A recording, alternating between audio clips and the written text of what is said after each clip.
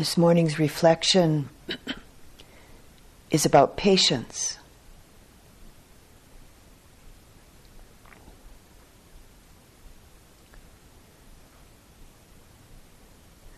The cultivation of a mind and a heart steeped in metta is a powerful way of introducing the heart and mind to patience,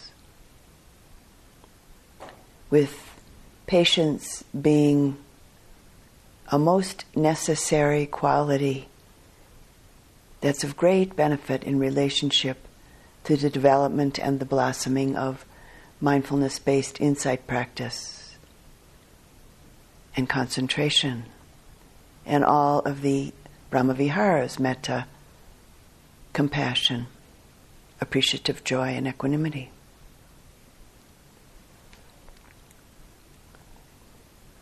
Years ago, when I was the resident teacher at the Insight Meditation Society for staff, we had a weekly meeting in which we explored various Dharma topics, and they still do that after all these years, continuing with it. And one of the topics at one point was patience. And I asked everybody on staff, what is your experience with patience? And what is your experience from an experiential perspective? So some of the responses were these. Patience feels like body-mind calm, quietude, serenity. Someone added smoothness. Another said persevering, openness, peace. One person said friendliness. And another added okayness, satisfactoriness, ease. One person offered patience is the highest form of devotion. And another experiential description was hastening slowly. Then I asked the group, what does impatience feel like? What's that experience? And some of the responses were war, restlessness, edginess, sometimes anger, heat, agitation, wanting, irritation, uneasiness, not being able to stand it, not being able to bear it, unfriendliness.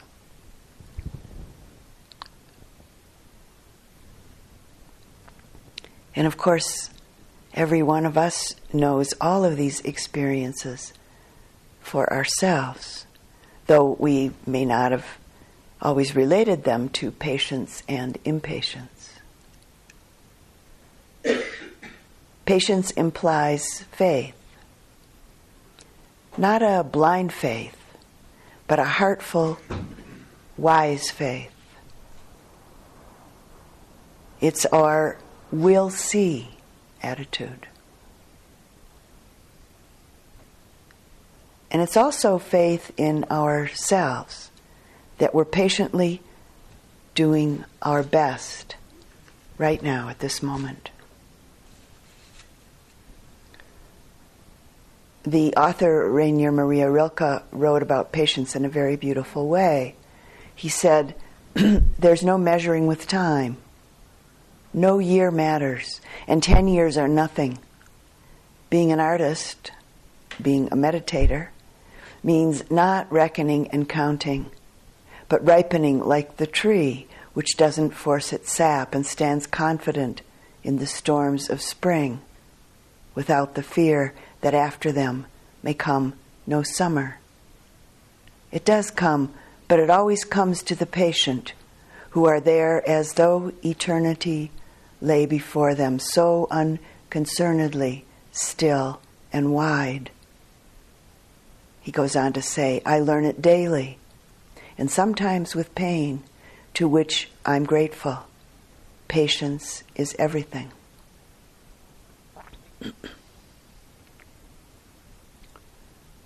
Buddha often spoke about patience and used the word forbearance as one description of patience.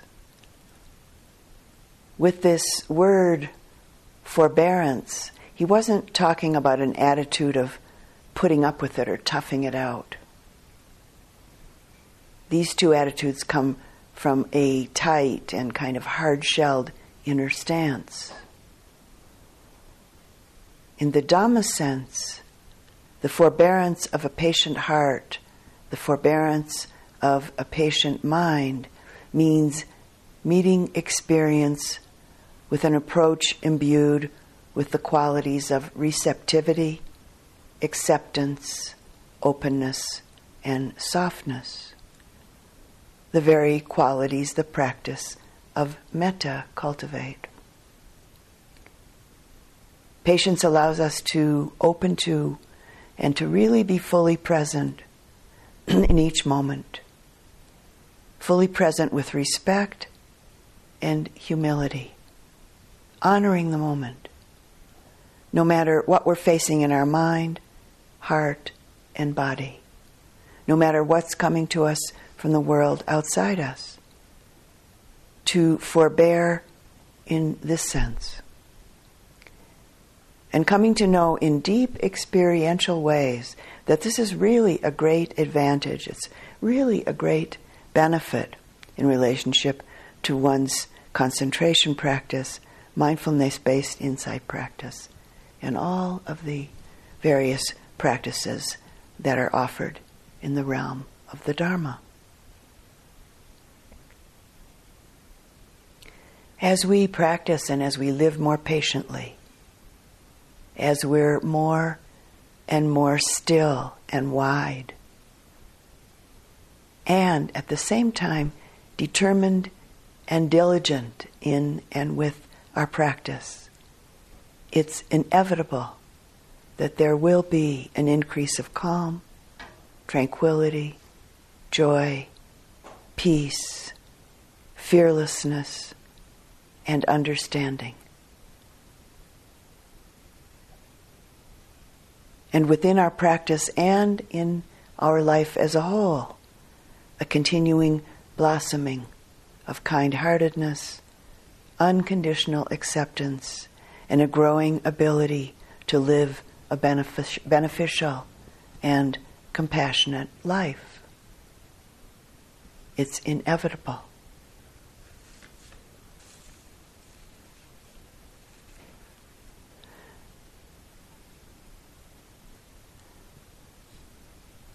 And some words from St. Francis de Sales. Be patient with everyone, but above all, with yourself. I mean, do not be disheartened by your imperfections, but always rise up with fresh courage. There's no better means of attainment to the spiritual life than by constantly beginning again. How are we to be patient with our neighbor's faults if we're impatient in dealing with our own? Whoever is fretted by another's failings will not correct their own. All profitable correction, as he calls it, comes from a calm and peaceful mind.